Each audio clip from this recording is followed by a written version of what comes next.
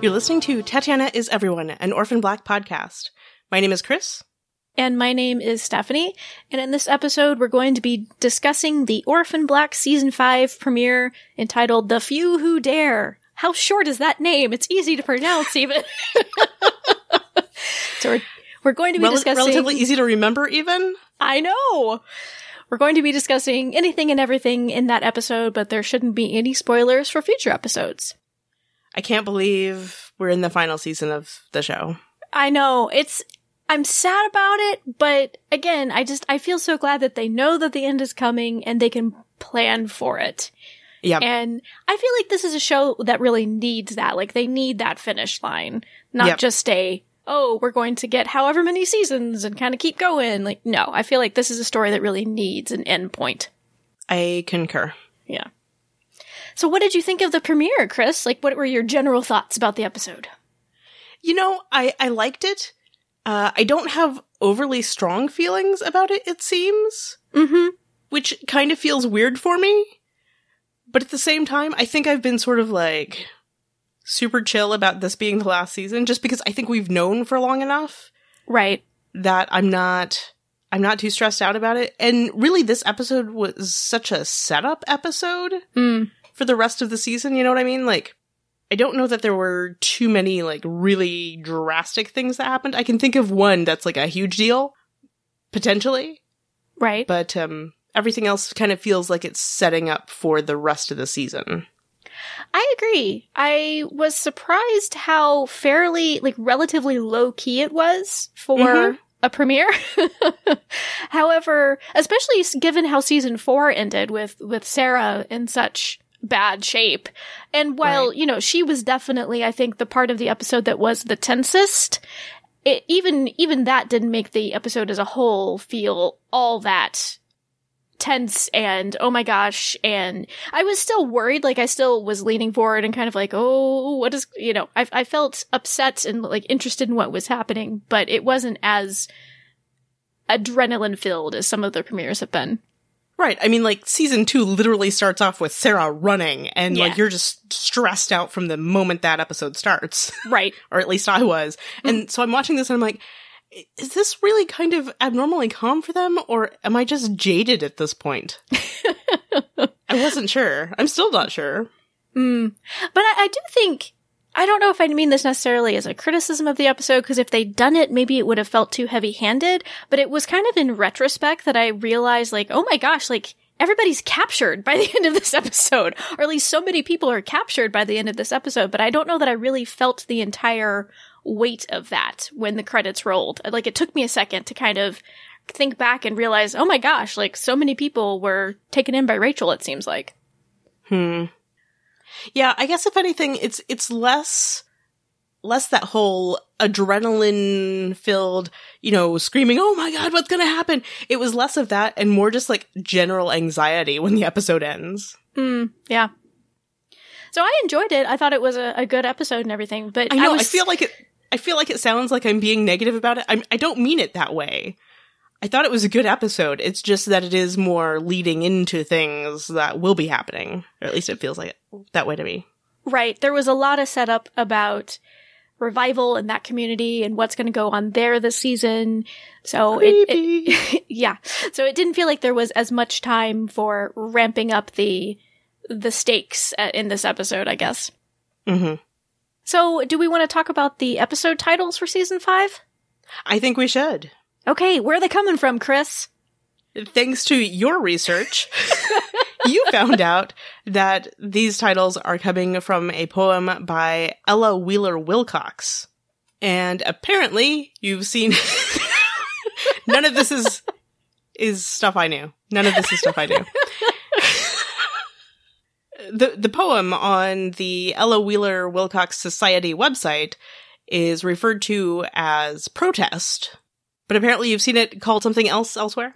When I saw people talking about it in relationship to Orphan Black, they kept saying that the name of the poem was 1695. I think that might actually just be a reference to a quotation from the poem that's in like this book of quotes, and the number of the quote is 1695. I don't know where that number came from, but I'm going to trust the Ella Wheeler Wilcox Society that they know what they're talking about.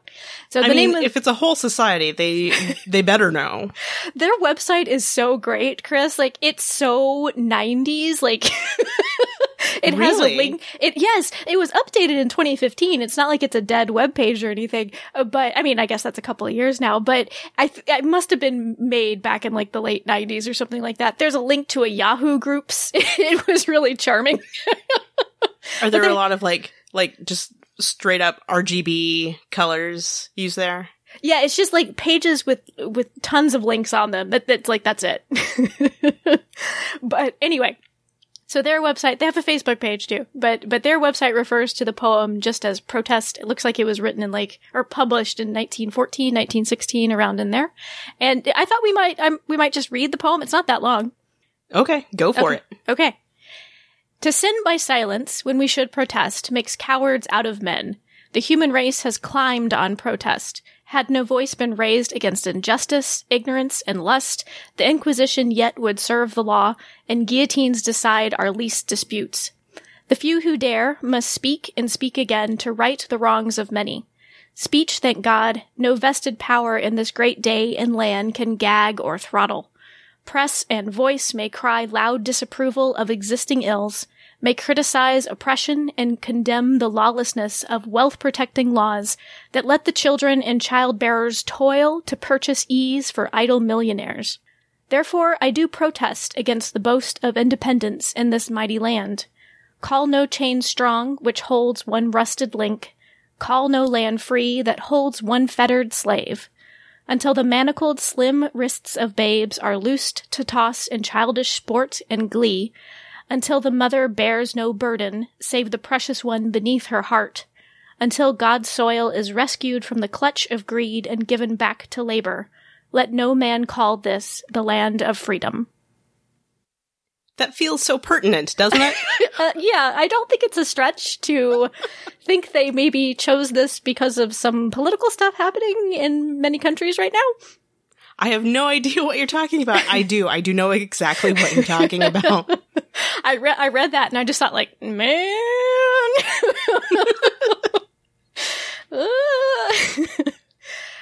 Not much has changed in 100 years. Yeah. So I did do a little research on Ella Wheeler Wilcox. She was a U.S. author and poet. She was born in like the mid 1800s. I want to say 1840s-ish, died around early 1900s. And she and her husband were very interested in 3 particular philosophies. I'll try to give like a shortish example of what each of them are. The first being New Thought, whose kind of basic idea, I'm being very, very general here, guys. So please don't email us, say like, you forgot all these details. I know. So New Thought, basic idea, divinity is in everyone and everything.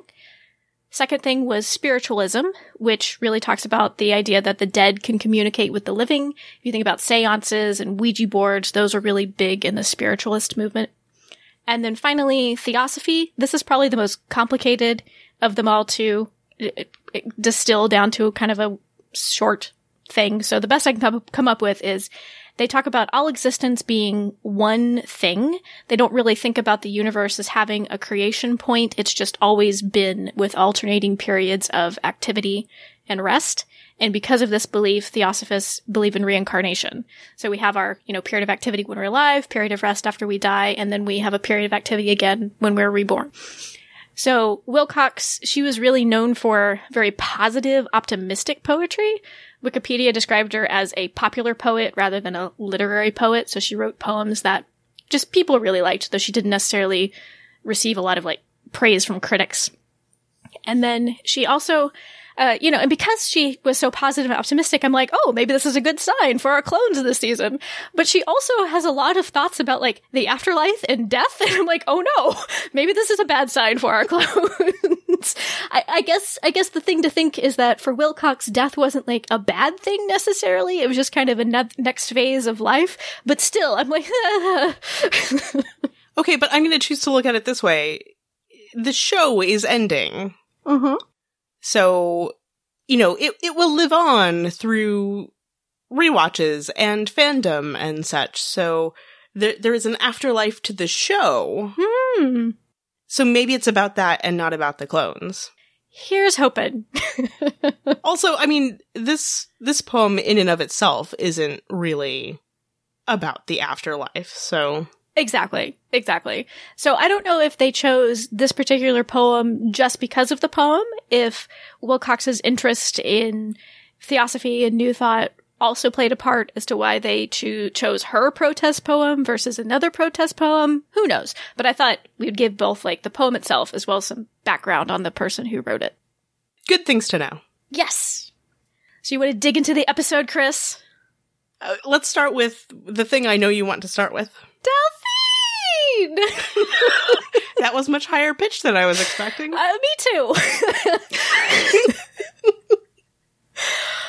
But I was so happy that Cosima and Delphine, but mostly Cosima, got such a meaty plotline in this premiere.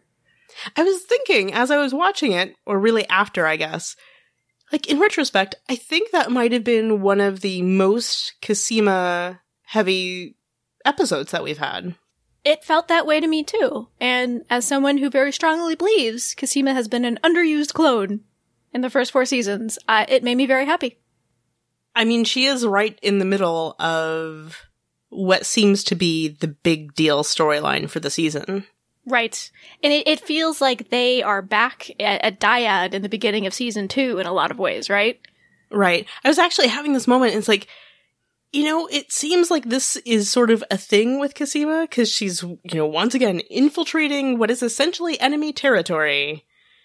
And I'm just I'm worried. Like, is she gonna drink the Kool-Aid? Because it feels like there's kind of always that risk that she might. Well, and Delphine is kind of in the same spot again, right? Where she might be wary of what's going on, but she still clearly has belief that there is benefit, at least in knowledge, is to being involved in what's going on the island.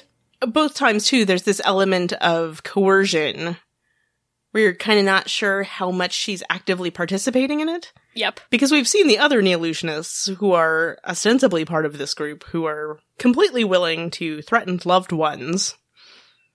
So I'm like, I don't know how willingly she's participating in all of this, but but here we are. Because she definitely doesn't seem to be 100% in control of her own actions. Right. Delphine, I mean. She clearly didn't want to leave, but she's like, I'm going now. And I wanted to note, she mentions that she's headed off to Sardinia. And when she mentioned that, I thought, okay, Italy. Does she have a pasta craving? What's going on?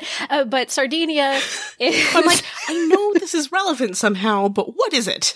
Yeah, it's an island off the coast of Italy where there's an unusually large number of people who live over the age of 100. So, I think I have heard about this. Yeah, so it makes sense, right? That it would be something that this group of people on the island would be interested in. And actually, I did a little Google, and very recently, like at the beginning of June, there was an article about how this UK biotech firm has bought some genetics information, and they cleared some sort of legal hurdle to get to be able to use it so that they can do research about gene therapies and longevity and all sorts of stuff. So I thought that was kind of interesting to note. Genetics information stuff and people buying it makes me nervous. I know, it makes me uncomfortable. Yeah. By the way, I read a thing recently, like the Ancestry DNA things. Apparently people can buy that information also, so be cautious, everybody. Because it can actually be used against you and people you are related to. And I feel like it's kind of baloney anyway. I might be wrong, but just be aware. Be aware. Don't do it. Okay, moving on for our small bout of paranoia, there's... I mean, it's Orphan Black. That's true. It's always just lurking beneath the surface when we're watching this show. Beneath, on top of, whatever. It's there. It's there, is the point. It's behind you! So the Cosima and Delphine sweet reunion was so short-lived, but... I know, I'm like, Stephanie's so happy, and then it ends, and I'm like, Stephanie's so sad. But there were some smoochies, Chris, and I thought it was very sweet when Cosima kissed where her little bullet wound was, and like Delphine's reaction, it gave me feelings. It's like every fan fiction ever written about post-shot Delphine. Yeah, pretty much. And it gave me feelings. And like, I do understand the dramatic tension, of course, of keeping Delphine away. And I knew that was definitely a possibility. And it seems like that's likely, right? That Delphine's not going to be around very much this season.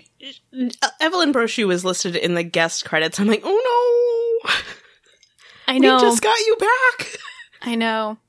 I was really hoping to see her in the main cast list again, but I get it. She's got other commitments and things. I wish her all the best on other projects, but Delphine!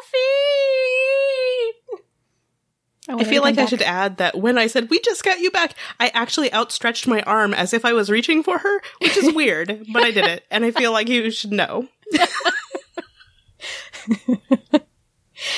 But Delphine was important. She was at least able to catch Cosima up a little on the whole, this is why I disappeared for a really long time. Sorry about that. Nothing personal. It's just that these weird science hippie survivalist people were, keeping me here. Mm-hmm. But she definitely, she offers Cosima that breadcrumb about the Afghan girl who has cancer that we see her seeing. I don't know that she really treats her, but, sees her earlier in the episode and talks about how other people have come to the island for treatment. And then she gives us a big, just like swath of exposition about Revival, this little village on the island. Yeah, I have so many questions about Revival, which I feel like is, the intent. Mm-hmm. Because, apparently, I mean, we get some of this information from Mud, too, which, really, Mud? Her name is Mud? I feel like for folks who are outside the U.S. or haven't heard the expression before, we should explain. That expression, like, my name is Mud, or if you say, like, somebody's name is Mud, that is slang meaning that somebody is basically, like, they're socially disgraced or they're unpopular, like, they don't mean very much anymore. And so it does feel a bit on the nose that her name is Mud. She walks in, she's like, my name is Mud. I'm like, really? Really? Interestingly, as I was Googling, because I wanted to make sure that I was remembering what that expression meant, because sometimes I'll think that I forgot things anyway, because it's not like I use that expression a lot. So as I was Googling to make sure I remembered correctly what the expression, my name is Mud, means, I learned that there's a song by Primus called My Name is Mud, and it's about a man who killed his friend during an argument and he's trying to bury him. And to make the song even more creepy, it uses a sample of a line from the movie Deliverance in it. I really don't know anything about Primus, but pass. But then I was just, I don't know. I don't know why I felt like I needed to mention that. Because of the context, I guess, of the character, I just kind of felt like, run, Delphine, she seems sweet. But as soon as you see the words, the movie Deliverance, you're like, nope, pass. Yeah. Run. So, Mud, very, very enthusiastic young woman, cheerful. But now I'm worried about her. More than I was. Well, it's like, should we be worried for her or because of her? I'm not sure. I'm not sure. Yeah. Because she gives me creepy vibes also. But anyway, mm-hmm. She tells Cosima that they're a self-sustaining, off-the-grid kind of community. And we find out from Delphine that they're doing some sort of decades-long pro-longevity study. That is what she said. She said pro-longevity, not just longevity. Yeah. I double-checked. Yeah. I thought that's what she said. And it's like, I don't know that I've ever heard it phrased that way. Yeah. She calls Revival the heart of Neolution and talks about how they do stem cell therapy, cryonics, caloric restriction, immunotherapy, and cloning there. And so, which is not that surprising. Like, I was kind of glad that what we learned about Revival, it seemed to reflect what the little bit that we saw of it in the season 4 finale.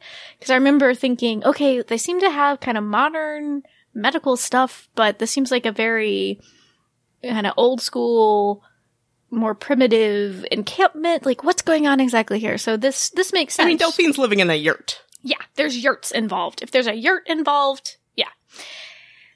But this makes sense, right? Because if they're doing pro-longevity studies, they don't exactly want these folks to be... They want to keep them kind of contained, and they probably don't want them to be just walking around amongst people not getting much older if their, studies are actually being effective. So it kind of makes sense that they would be off the grid and away from other folks. I am interested in the fact that they are calling it revival.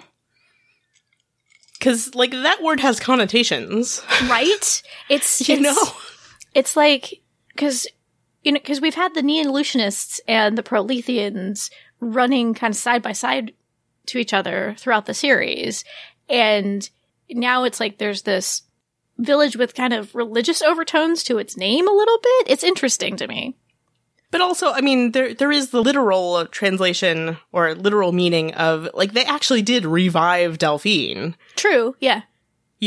So I'm like, clever writers, but also,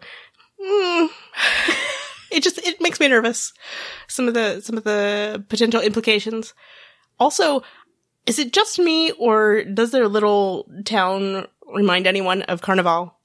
Because it kind of reminds me of Carnival. The TV show, I should clarify. Does anybody remember that TV show other than me?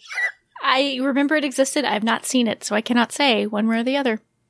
There were two storylines, essentially. One that took place in, a traveling circus, and one that was centered around religion. Okay. But mostly I'm like, it kind of looks like the whole traveling circus, temporary town that they'd set up every time they stopped in a town to put on their circus. They'd have, the cars would sort of form a little village. Well, the leader's name is P.T. Westmoreland. Do you know whose initials also were P.T.? Barnum. I know. This came up during our roundtable discussion, which I assume you still haven't listened to. Why you gotta go shaming me like that, Chris? I'm sorry. No, it's fine. I know you're avoiding stuff to do with season 5. You want to go into it fresh. I respect that. Thank you. I'm kind of teasing you, is really all it is. Because it did come up, because I brought up the fact that here's sort of my current theory as I was rewatching season 4. I'm like, I kind of feel like P.T. Westmoreland might be a con man. Maybe he's not really 170 years old. And then I'm further taking this, maybe he doesn't actually exist. Right? Right. And I feel like this episode kind of reinforced this gut reaction I have. Because we never see him. He's like this man that lives in a house up on a hill. They get all excited when there's a song playing over speakers. It's all very showy. But also without actually showing you anything. Yeah. So I feel like my theory is a good one. Either that he is a con man, or he in and of himself is a con. Because apparently, didn't they say that Susan Duncan used to do what we saw Rachel doing? Yes, I believe so, yeah. Delivering information from P.T. Westmoreland, allegedly. Right. I'm like, how do we know it's actually from P.T. Westmoreland? If he has somebody to speak for him, he doesn't actually need to exist. He could just be a figurehead, a completely made-up figurehead. I'm throwing it out there. I think that is a very good possibility. Thank you. And speaking of kind of figureheads of a community, did Revival remind you a bit of Henrik Johansson's Prolethean community from season 2? Yes, I got the cult vibe from it. Well, which is, I assume, kind of what you're getting at. Yeah, well, and Mudd also has that line about we're all his children here, and I think she means that figuratively mostly, but in the Prolethean community case, it was literal, So, it was pretty literal, at least, yeah. So it definitely reminded me of Henrik Johansson, which it kind of makes me wonder if they're maybe going for that in this season, this convergence of the Prolethean and the Neolution sides of the story that were presented as more separate earlier in the series. Because there's that guy who comes to collect Felix later on, who's presumably a Neolutionist, Mr. Frontenac. And he says there are no factions now. I know, that was my thought also, because it's really been a while since we've seen the Proletheans at all. Mm-hmm. Yep. So I'm like, did they forget that they existed? Are they being included in this whole there are no factions now? I'm so curious. Because that guy kind of did dress like a Prolethean, didn't he? Mm-hmm. He did. That's why I was wondering, as I was like typing up my notes, I was going to put, Felix was taken in by the Neolutionists. And then I'm like, actually, he doesn't say. He doesn't specify which group he's from. He specifically says there aren't really any groups anymore. There's just the one. So I'm curious to learn more about Mr. Frontenac. And I am also curious to see if they are going to intertwine the Prolethean and Neolutionist groups in the season. Because that's kind of what Johansson took a step towards, because he was a Prolethean, but he also embraced the utility of, the science in a lot of ways. Well, didn't we find out in season 2 that Johansson had been working for, wasn't it Duncan that he was working for? Yes, exactly. So, he had essentially been a Neolutionist, or was at least associated with them, so there's that. I think we also found that out about Maggie Chen, right? Maggie Chen had been with Neolutionists. Yep. And crossed over to the Proletheans. Yeah. So I'm very curious to see if we're going to hear about the Proletheans again, and if it's going to be like the two groups have essentially come to be one in this final season. And if that did happen, what prompted it? Was it Johansson essentially impregnating Helena? Because that is a fairly literal merging of the two. Yep. That's gross, I'm sorry. Yeah, that is gross, but your point is valid. Thank you. Also in Revival, we heard a lot of references to the fountain, I think her name was Aisha, or I'm not sure how to pronounce her name. It's spelled like Aisha. Maybe it was just... That is what Delphine said. Okay. The young Afghan girl who she was seeing in her clinic talks about the fountain. Mud also mentions, I believe, the fountain, or maybe it's just Rachel mentions the fountain again. But it's referenced at least twice in the episode, and I think it's supposed to be a clear reference to the Fountain of Youth, right? Mm-hmm. Yeah. I mean, I don't know what else it would be, especially since the whole point is that the guy's supposed to be 170 years old. Mm-hmm. Yeah. And the prolongevity and stuff. So I don't know what else it could possibly be. Yeah. And I gotta say, he's only been in a few episodes now, but that messenger guy who's hanging around Revival Camp, he is getting on my nerves. He's just everywhere all the time messing things up. That is his job, yes. I know. And he was doing a real good job of it in this episode. I'm like, how is he everywhere so fast? Doesn't he have other stuff to be doing? The place is not that big, Stephanie. That's a fair point.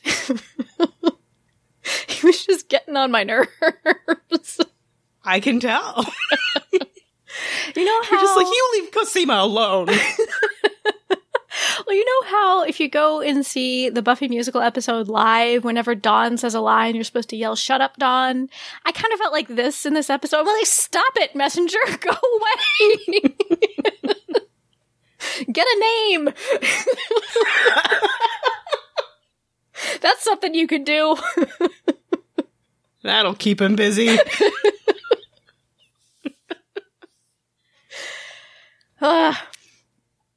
So shall we talk about poor Sarah?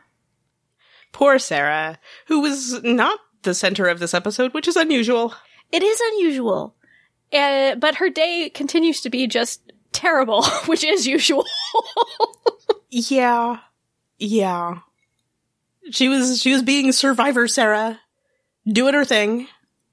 And I thought she had, very good things in her pockets. I was gonna say, she had well-stocked pockets, thank goodness. Yeah, she didn't have much in them, but they were all very useful. But at the same time, I feel like they all made sense why she would have them. Mm-hmm. Because I think, from what I could tell, she had a book of matches from Bobby's Bar. I like that they said Bobby's Bar on them.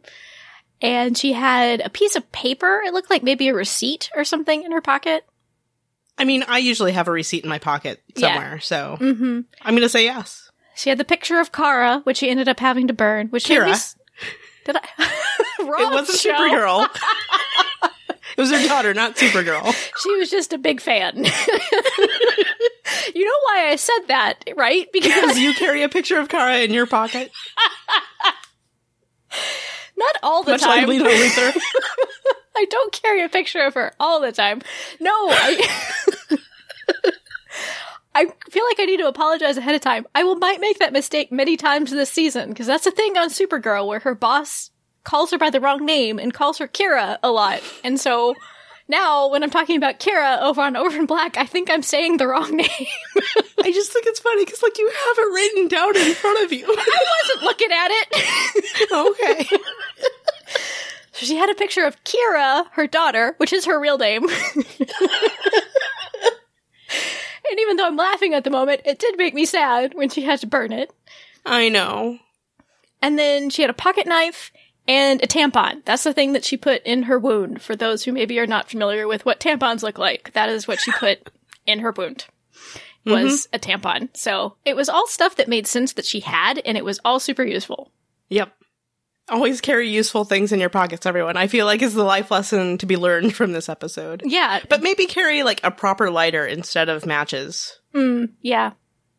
Because they're not that expensive. No, and those little paper matches that come in those books, I've never been able to light one in my life.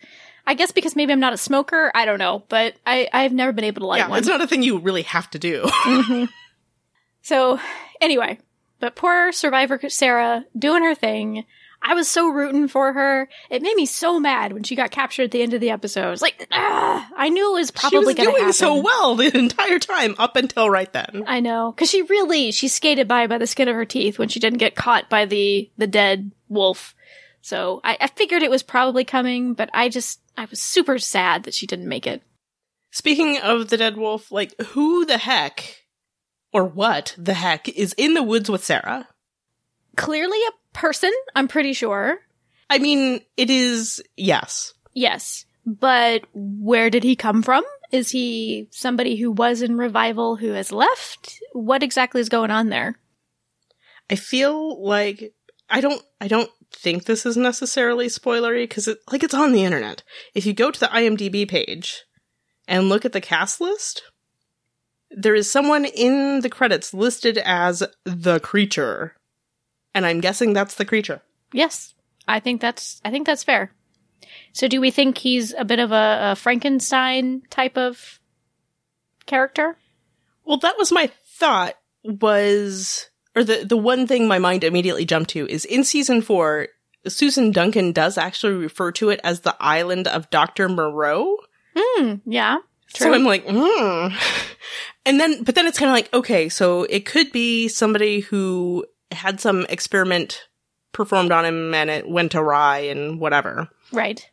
And then it's like, or is it somebody who maybe escaped from the Revival camp and just kind of like went a little feral because they couldn't figure out how to get off the island and just, what are you going to do other than try and figure out how to survive in the, wilderness of the island, I guess. I don't know. Yeah. And went a little mad that way. When I first saw that, I wasn't sure what type of animal it was. It was very long. It looked maybe like it was a fox, but then maybe not quite. I wasn't sure. But the thing that was hanging from the little kind of satellite antenna thing, I first thought, is Helena around? Is she secretly in Beaverton National Park? Well, that was my dad also is like, Helena put it there. I'm like, Dad, she is not on this island. My other thought was that I kept hoping that somebody was going to show up to help Sarah. And I was like, could it be MK? That doesn't really seem like her style, but maybe. But it makes more sense that it would be the creature we saw attack Sarah earlier in the episode. Yep. So nervous, though. About the creature? Just about everything. Okay. Again, it's just sort of a general anxiety that the episode leaves me with. The gift of Orphan Black just keeps giving. But speaking of folks in the woods, so we have Allison, Donnie, and Helena, where we last saw them at the end of season 4 in Beaverton National Park. I love that it's called Beaverton National Park. Is it Beaverton or Beaver Tail? Oh, it might be Beaver Tail, but I thought it was Beaverton. For some reason, I've been thinking it's Beaver Tail. I'd be up for Beaver Tail, too. That's a delicious pastry, as well as the tail of a beaver. But either one. Two separate things, we should clarify. Yes. Those are two separate things. Either way, I was pleased to see them still camping. And even though I kind of smacked my hand to my face and thought, Allison, why aren't you following Felix's practical advice? I thought it was sweet that Allison wanted to go back and try to help bring back Sarah and Cosima. I do appreciate that, but I also was just like, Allison, no! For once, be less. I'm asking you to be less like Sarah. Although it's kind of, it is gratifying that Allison has sort of changed that much. Exactly. Because when the series starts, she just doesn't want to get involved. Yeah. For much of the series, she just doesn't want to get involved. And she's like, no, I am not going to let anything bad happen to them. Or anything worse happen to them, I should say. And ultimately, if she'd stayed, she probably could have had a similar fate to what she ended up with. So, I mean, it's probably a wash, but I did want to just, grab her by the shoulders and set her back down and be like, no, stay put! Felix is telling you to do something practical. But hey, credit for trying. Yes. Speaking of Allison getting grabbed, I don't even know how to respond to Donnie's reaction. I'm not entirely sure what his thought process was. Because he seemed... I don't know either. Because he definitely seemed torn about the whole situation. Which seems in character. Mm-hmm. Though, when he ran away, once again, my dad is like, that seems out of character for Donnie. And I'm like, I don't know that it necessarily does. Right. Because he is very protective, but he is also just not confident about his ability to handle these things, usually. Right, because that's not something he's good at, right? Like, he's not a fighter type of guy. The times he tries, he usually botches it horribly. Yeah. But yeah, in this episode, if we're making Supergirl references, he pulled a Mon-El, he did nothing, and then he ran away. Yeah. And I wasn't sure if he was thinking about, though in retrospect, I kind of feel like, well, what good is he to Helena? But I did wonder if he was thinking like, okay, I can go and try to save Allison, probably fail and get grabbed too, or I could stay behind and try to get with Helena so that we can regroup and find Allison. Like, so that might have been his thought process, is that he was thinking, I'm probably not going to be successful against these two clearly trained people. Yes, if past experience has taught me anything, it's that I should run away, go find Helena so Helena can save Allison. Yeah. Was actually my thought. Yeah. I'm like, if he's running away, he better be running away to go get Helena to help Allison. Right, so when he showed up later at their minivan, I kind of felt like, okay, what is his plan then? I'm confused. I don't know. So, and why did he take his suitcase? If he's trying to be stealthy, dragging his little wheelie suitcase behind him isn't exactly the best idea. Just leave the suitcase. Pick it up. If you're gonna carry it, grab the proper handle. The wheels are not going to do you any good in the woods, I would imagine. No. I don't think I've ever tried, to be fair, but still. It was very Donnie, though. Like that image of him running away, dragging a wheelie suitcase behind him. I was like, yep, that's Donnie. Yep. That's just sort of the Hendricks family, I feel like. Allison tries, but she's not really much better at this. Yeah. She tends... That aspect. Yeah. She's great with the jackhammer, don't get me wrong. So I want to think that Donnie was thinking, okay, I'm not going to be much use if I also get captured. Let me regroup with Helena so she can save Allison. But I'm not entirely sure. I mean, she saved him. Mm-hmm. I'm just not entirely sure what was going through his head. So I might have to ding you some points, Donnie, for being a coward and running away. I don't know. Although she did meet him at the van. Maybe that was their established rendezvous point? That's a good point, because there was the warning loon call. Right. I don't know. Yeah. I'm just throwing it out there. I'm trying to have faith in you, Donnie, but you're making it hard. I think that's a good point, though. That is a good point. So what about that confrontation at the minivan? I am not entirely pleased with the whole stick to the belly situation. I am not either. I kind of don't know how to feel about this whole thing with the endangerment of Helena's babies. I am disappointed, but I'm not surprised, because it feels like this is just a common thing that inevitably happens, right? On a show like this. Mm-hmm. Like, come on, guys. Yeah, I don't know. I was hoping Orphan Black wouldn't fall into the same trope. I don't know if it's quite a trope, but it's a common plot device. I mean, not this way. Right. But it is a trope to be like, oh no, a character's pregnant, let's have some pregnancy scare. Like, that's a trope. Yeah. Which I am sick of. Yeah. But we'll see. I mean, we'll see what happens in the next episode. Shall we move on? Oh, sure. Shall we move on to Felix and Art? Yeah, I feel like the folks who were trying to help out, though not entirely being successful.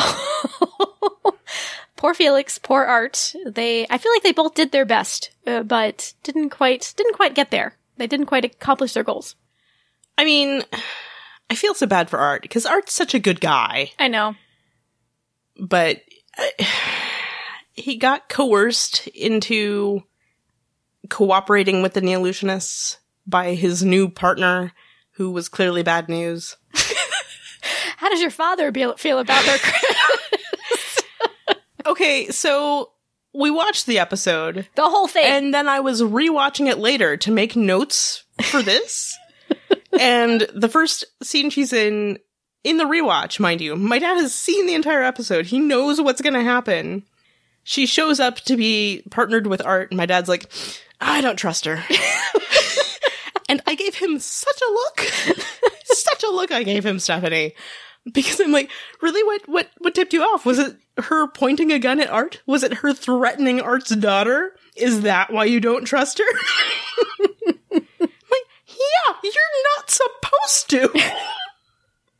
I was baffled. I think I feel even more betrayed because that actress played Guinevere over on Legends of Tomorrow, and she and Sarah Lance kind of had a thing, and so I want to like her, because Sarah Lance liked her, but Detective Inger certainly does not deserve Sarah Lance. Well, no, but... Putting my foot down on that one. Same actress, two different characters. Is that how it works, Chris? If you didn't know... Because you're getting a little riled up about this. I don't know if you noticed. But I wasn't entirely clear what Art's status was by the end of the episode. Because the last we see of him, they've got Allison in the van. And it seems like they're, sending her to the Neolutionists.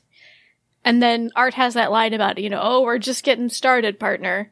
So is he presumably cooperating to keep his daughter safe and is going to lead her to more clones? Like, is that what's going on with him?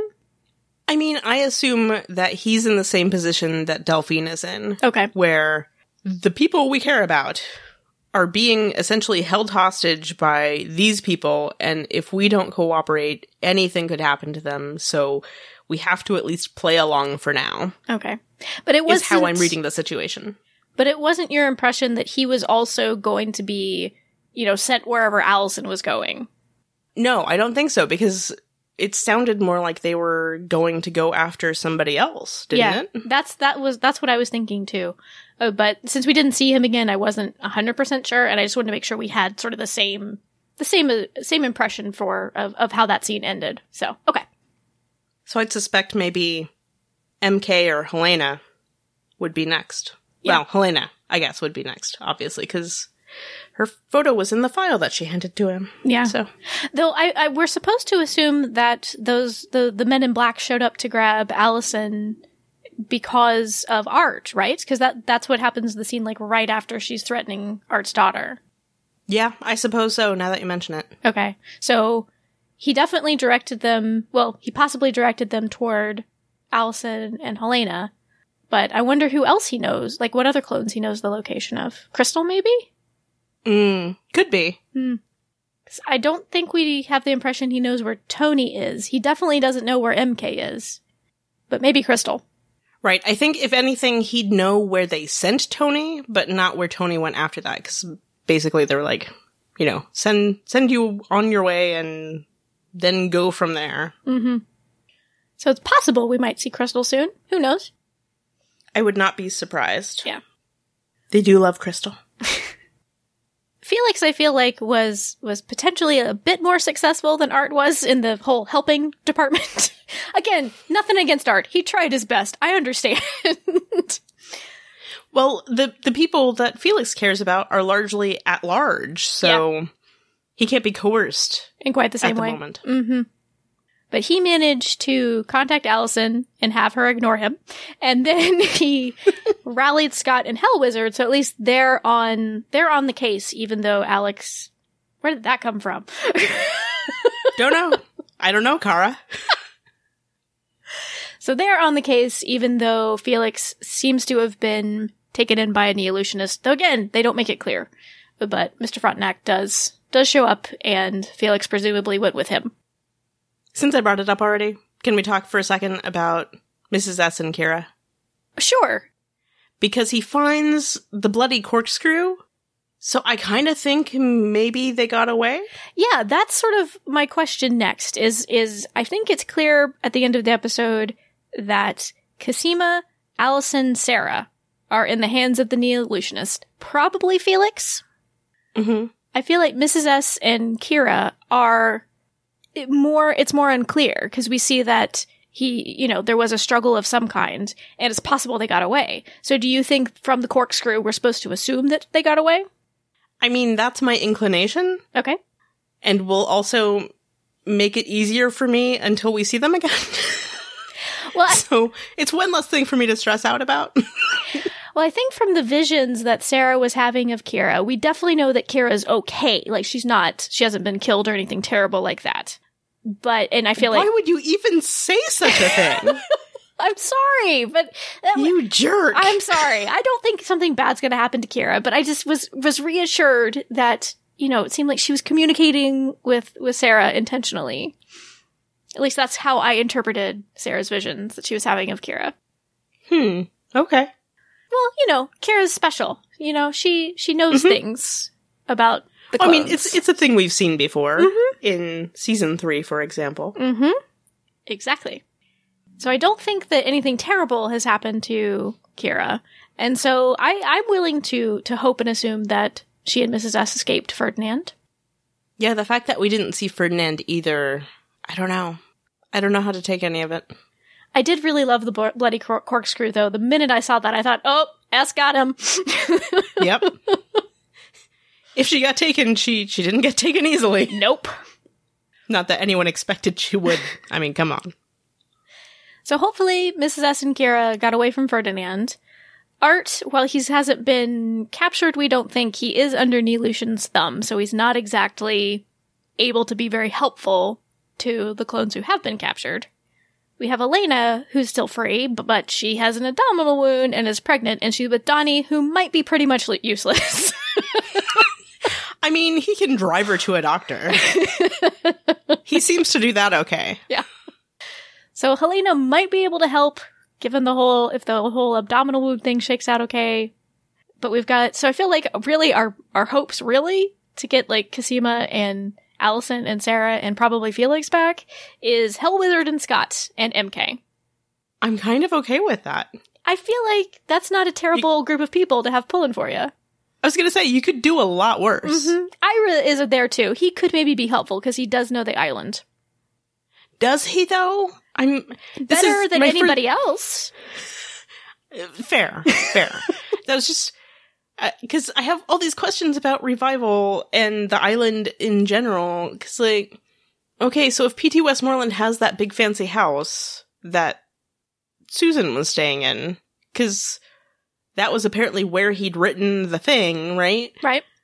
So why are they on a different part of the island now? I have questions.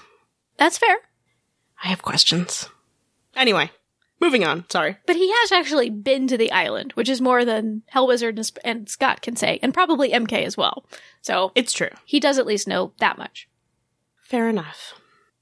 But oh, Rachel. Oh, Rachel. What? I don't know. What is she up to? Episode over. I don't know. What is she up to? I mean, of course I do not trust her. But do you trust her more or less than Art's new partner? More. No, I don't trust. I trust her less than Art's new partner. There we go. So the opposite of what you just said. Yeah, for a second I thought I was thinking distrust. Like, anyway, I have more distrust of Rachel than I do of Art's partner, is what I was saying originally, but that's not apparently what I was saying. Moving on. Words are hard. So. Words are hard. Let's start a podcast.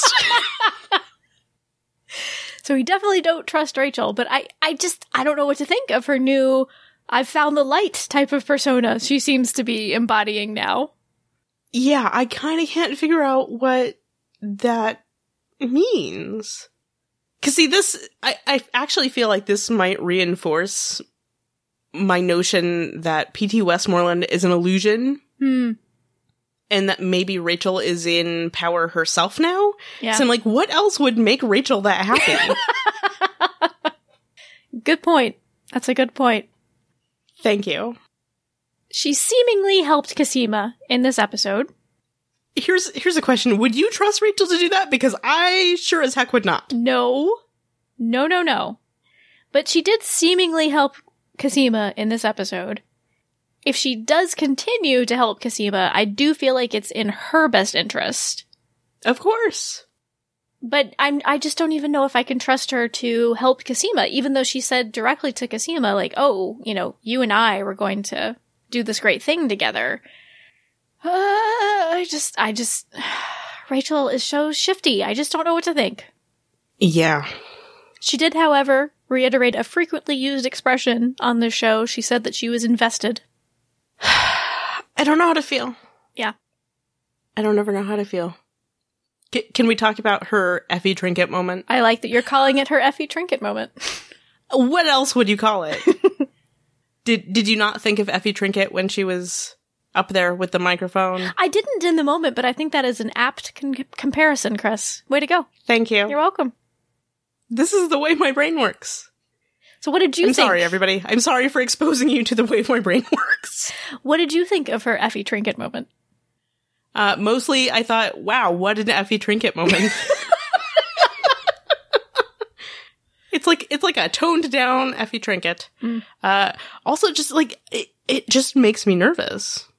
But it feels like she did talk to somebody in that house, even if it wasn't P.T. Westmoreland, because she had to get those talking points somewhere. I mean, maybe she already had them, but it feels like somebody at least would be in there to tell her, you are in charge now, if she is in fact in charge now.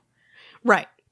I do like that idea, though, that if there's no P.T. Westmoreland, then now it's just Rachel. I mean, that's terrifying to me, but it's a... I mean, I'm not even necessarily saying that's what it is, but, I mean, it could be. It could also be that there is some sort of person or people in charge who are just sort of going under the guise of P.T. Westmoreland. I mean, I don't know. And I'm not saying that the possibility of P.T. Westmoreland actually existing and all of this stuff they're saying being true, like, it's possible. Right. 'Cause it's this show and who knows? But I'm just, the more I think about it, I'm like, I feel like there has to be some sort of twist to this particular thing, just because the show doesn't tend to be that out there, you know? Yes, if we got into a 170-year-old man, yeah, that would feel a little more woo than the show tends to be. Well, and because part of what's making me think this too is, okay, if he's already 170, he's already figured out what this thing is. Right, so why is he still researching longevity? Exactly. But if you build this myth around it and draw people to you, now you suddenly have a bunch of test subjects, basically, trapped on this island with you. You have test subjects and you have foot soldiers who are doing the scientific research that you want done. Yeah. Exactly. I'm just saying, it seems more likely to me that it's a con. Yeah. For lack of a better word. I did notice in Rachel's Effie Trinket moment, she seemed to be wearing a pocket watch or a stopwatch around her neck. I did not notice this. I feel pretty good about this.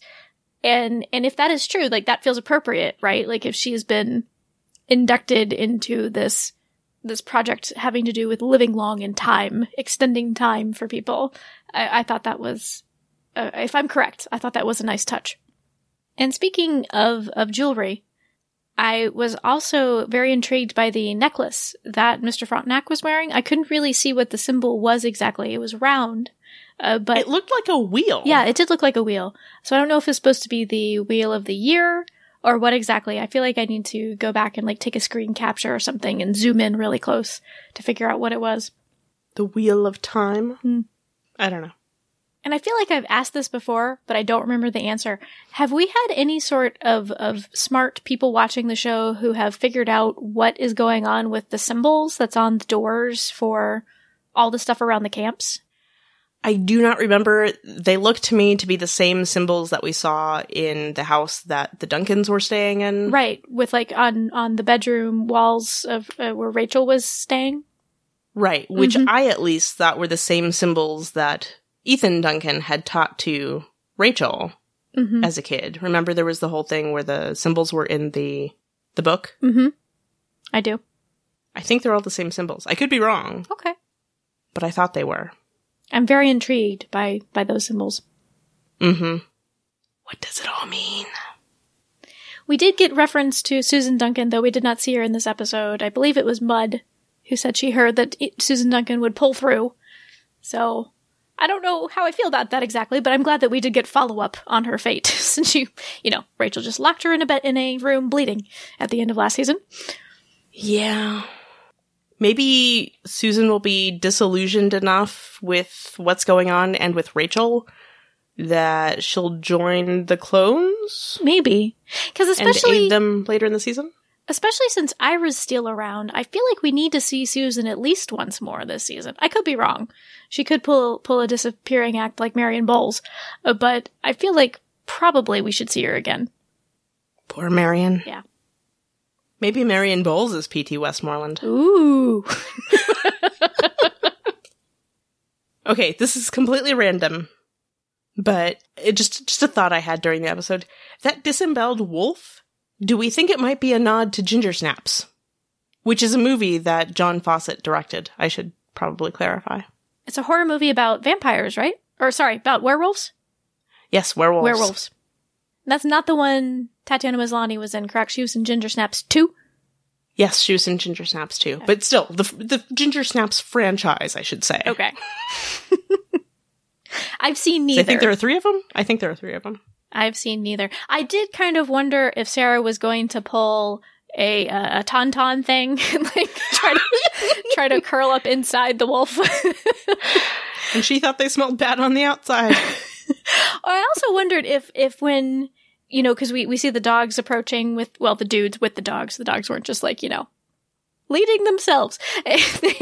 They come upon the disemboweled wolf, and I thought actually Sarah might have like tried to rub the blood of the wolf on her to kind of dampen her own scent. She didn't, I don't think. But because it looked like the bowels were maybe a little more spilled when the dogs came upon it.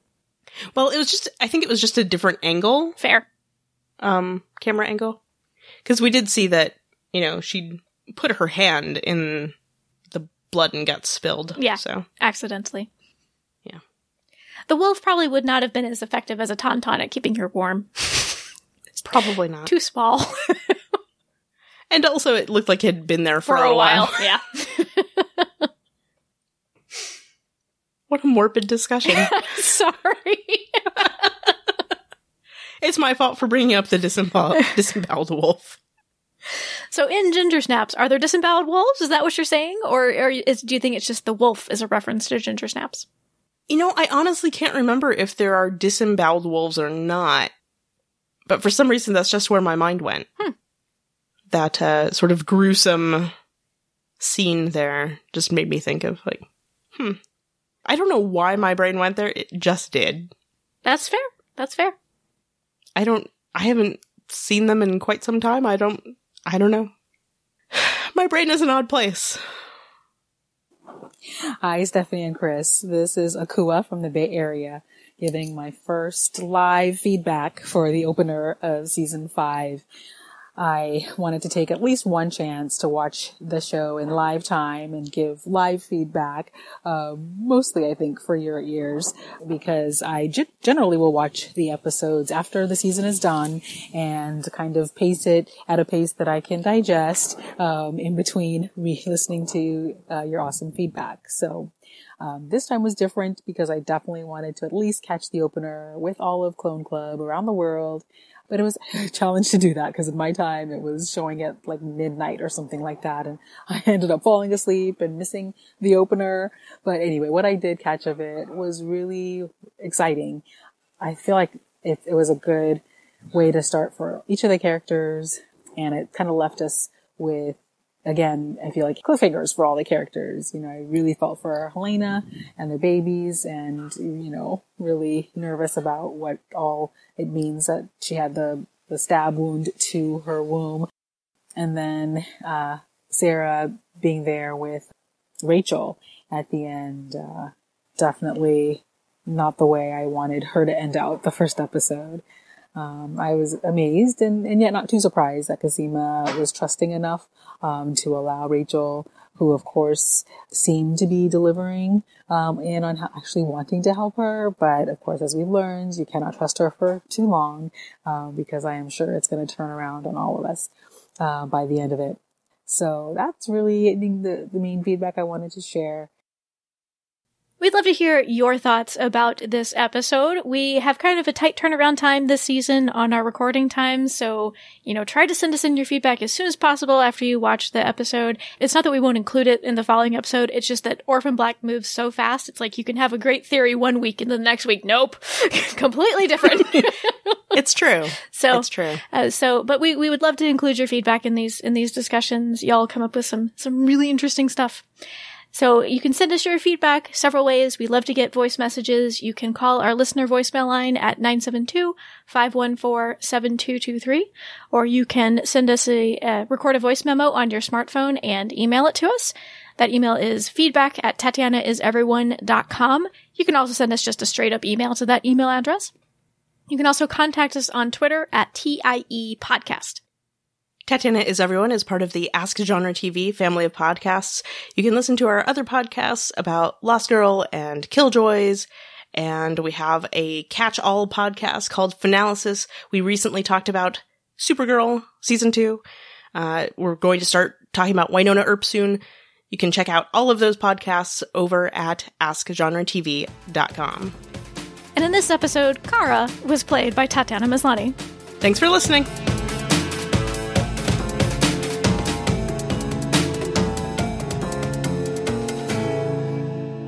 I don't know. Stop honking, I'm recording.